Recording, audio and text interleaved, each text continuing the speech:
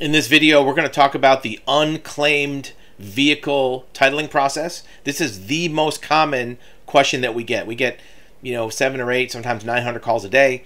Usually 20% of them, 100, 150 people, are asking how to claim a vehicle to get ownership of it. And we're going to look at a specific example from Franklin County in Ohio.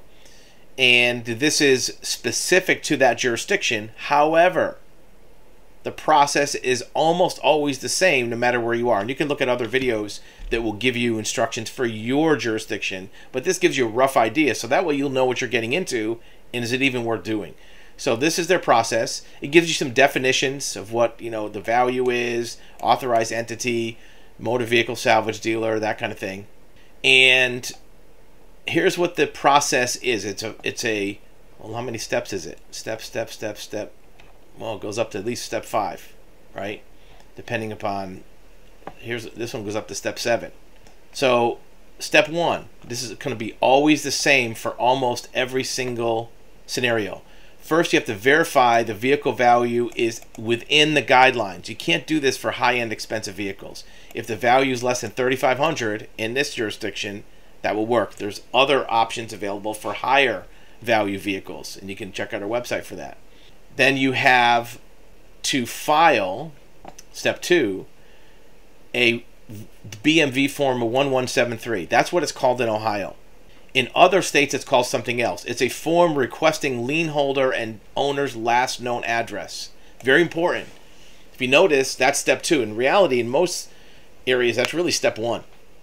You want to file that form with the DMV that puts them on notice that you're intending to claim a vehicle and requesting the information they have on file about that vehicle. Who's the owner? Who's the lien holder? Here's why. At some point, we'll see down farther on the steps, you're going to need to send out official notices to those parties, owner and lien holder. If you do not have the results back from the BMV or DMV in your state with their printout of who the owner is, they're going to consider that your notices are invalid because you didn't use their official records. You have to request the official records first, get a printout from the title division, who is the owner of that vehicle, who is the lien holder of that vehicle. Once you get that, then you send the notices out to the addresses and names on that printout. If you use an address that, let's say, was in the glove compartment or on your repair order or what you think the owner is or who brought the car in, it's not going to work. Also, in most states, that notice that you file intending to claim an unclaimed vehicle also freezes the title so that nobody can do any funny business. They can't put liens on it. They can't transfer it. They can't, file some blocks on it.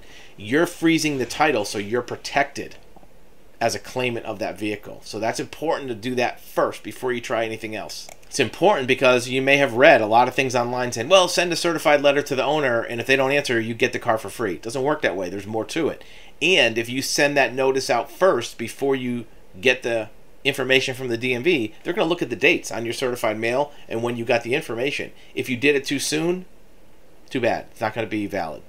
The next step is mail a certified notice, return receipt requested to the owner and lien holders using information provided by the BMV. You can't make up your own address. The reason they say that is because in the past, what people used to do is send out notices to some bogus address knowing it's not going to get returned. That way they get a free car. So you have to use their information.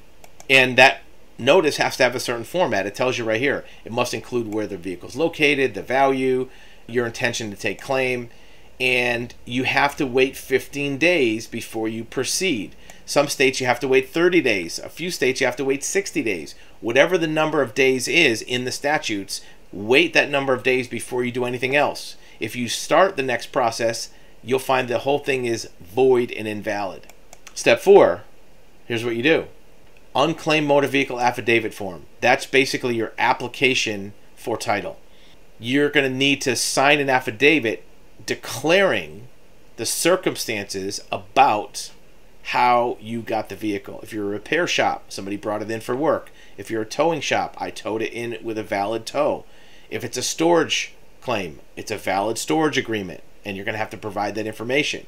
And if you see here, it says ensure you include the following evidence: copy of the repair agreement or storage contract, copy of the valuation from, print out from a book value, the BMV search results. Remember that first form, 1149? You have to include that. Title application, signed certified mail, documentation to support the estimated cost of repairs. So if you have repairs that you're claiming, you have to show why that's true. An affidavit testing that you notified law enforcement. It says if applicable.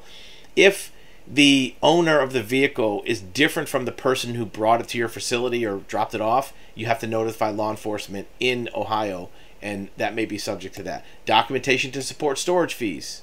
And of course, if there's any fees, you have to pay those for title. Step 5, apply for the title. Visit a clerk of court or a title office.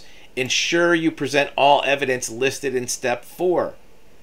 If you don't include all the evidence, they're going to reject it. So this one is for a repair garage or place of storage. There's also a similar process for a towing service. It has a few more steps. Authorized salvage facility. And then it has a copy of the forms that you need. Why is this important? The reason why is because unclaimed vehicles, abandoned vehicles, if you want to call it that, cars not paid for at a repair shop, are not automatically finders keepers. The owner of the vehicle and the lien holder, for that matter, are protected from unscrupulous repair shops or people just claiming a vehicle, saying, well, I found this vehicle, snatch it up and I own it. This ensures that protects you as well, that you don't have a vehicle that you leave somewhere for somebody to keep an eye on for a month or two if you're on vacation, or if you're in the military, or if you just don't have room for it in your house and you leave it somewhere, that you come back a few months later and find out your car's gone. Somebody sold it. Possession is not the same as ownership. Matter of fact, a lot of the people that call us up, one of the things they'll mention, I have the keys and I have possession. That means nothing. Now, you have to have possession in order to do this, but by itself, that's not enough. Just whoever is holding the car doesn't mean you're the owner of the car. So you have to follow this process, and they're going to check it out. Here's the other thing to keep in mind. This process, this unclaimed vehicle process, is very frequently abused by people who want to basically get a free car. So it's going to be audited. The Bureau of Motor Vehicles or the Department of Motor Vehicles, whoever it is that issues titles in your state, when they get one of these packages in, they're going to scrutinize it with a fine-tooth comb. They're going to look to see, is this for real or is somebody trying to run a scam? And the reason we know that is, at any given time, there are companies on the internet that are out there selling title services to people, saying, look, we'll get you a title for any car you want. Just give us the VIN number, give us a copy of your license, we'll put a title in your name. And what they do behind the scenes is a fake mechanics lien process or a fake storage lien process. And they forge signatures and they fake repair bills that says, look, somebody left their car abandoned and we want to own it, and they transfer it to you. The problem is it's illegal.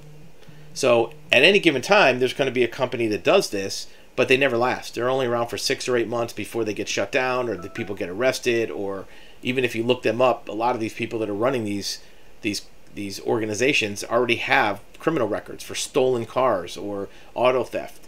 So it's a very specific process, and because of the fact that the government agencies see it as a procedure that's often used for fraud, they're going to audit it. So make sure your I's are dotted, T's are crossed, make sure you're not using it for any illegal processes, because if you are, you may find that it gets rejected. You may find that somebody comes knocking on your door with a badge. You may also find that even if you get a title, it gets revoked later. And you can see in the towing one, there's additional steps. If the vehicle goes unclaimed for 30 days after the first notice, you have to send a second notice.